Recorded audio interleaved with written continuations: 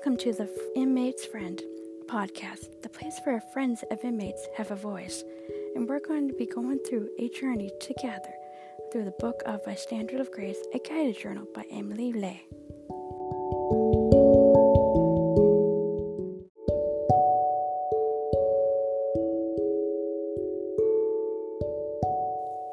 I have come that they may have life, and that they may have it more abundantly. John 10:10, New King James Version.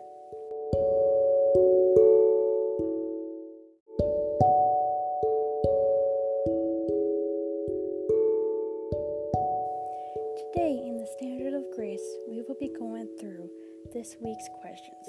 Where did you get the idea that you had to be put together in every area of life? And who defines perfection for you? I personally got the idea from family and society. My family is very led by old ways of the country. They believe women are to work in the kitchen while men rest and talk. It's kind of like Proverbs 31 woman, seen as trouble, not as a blessing. As for society, they view us still as lower class with the pink tax and lower wages in corporations. Our society also sexualizes women for men's joy. To see we're living in a similar time actually of the biblical times, but women describe them then should be shown as finding bravely in who she was, a gift, and God defines me.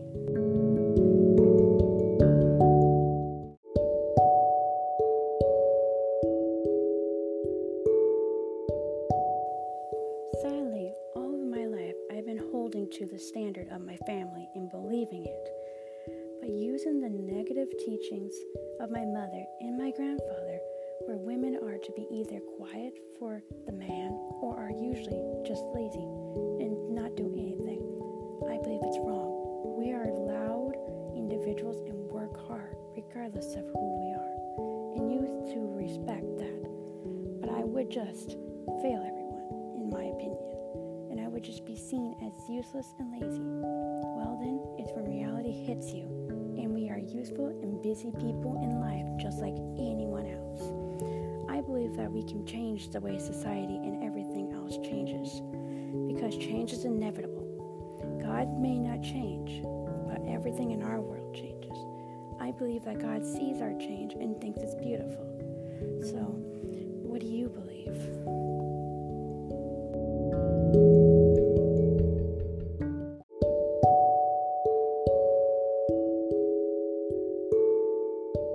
God cares about us abundantly by His commandments, and love and big feelings deeply alive, and free from the traps of perfection and comparison.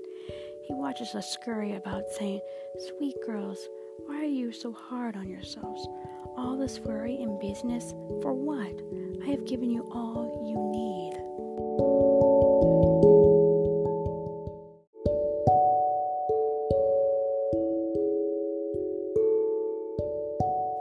That's all for today. Thank you for listening to the Inmates Friends podcast, the place where friends of inmates have a voice. Try to catch me next week, even if I come back. But maybe I will. You never know. But God bless you and have a wonderful day.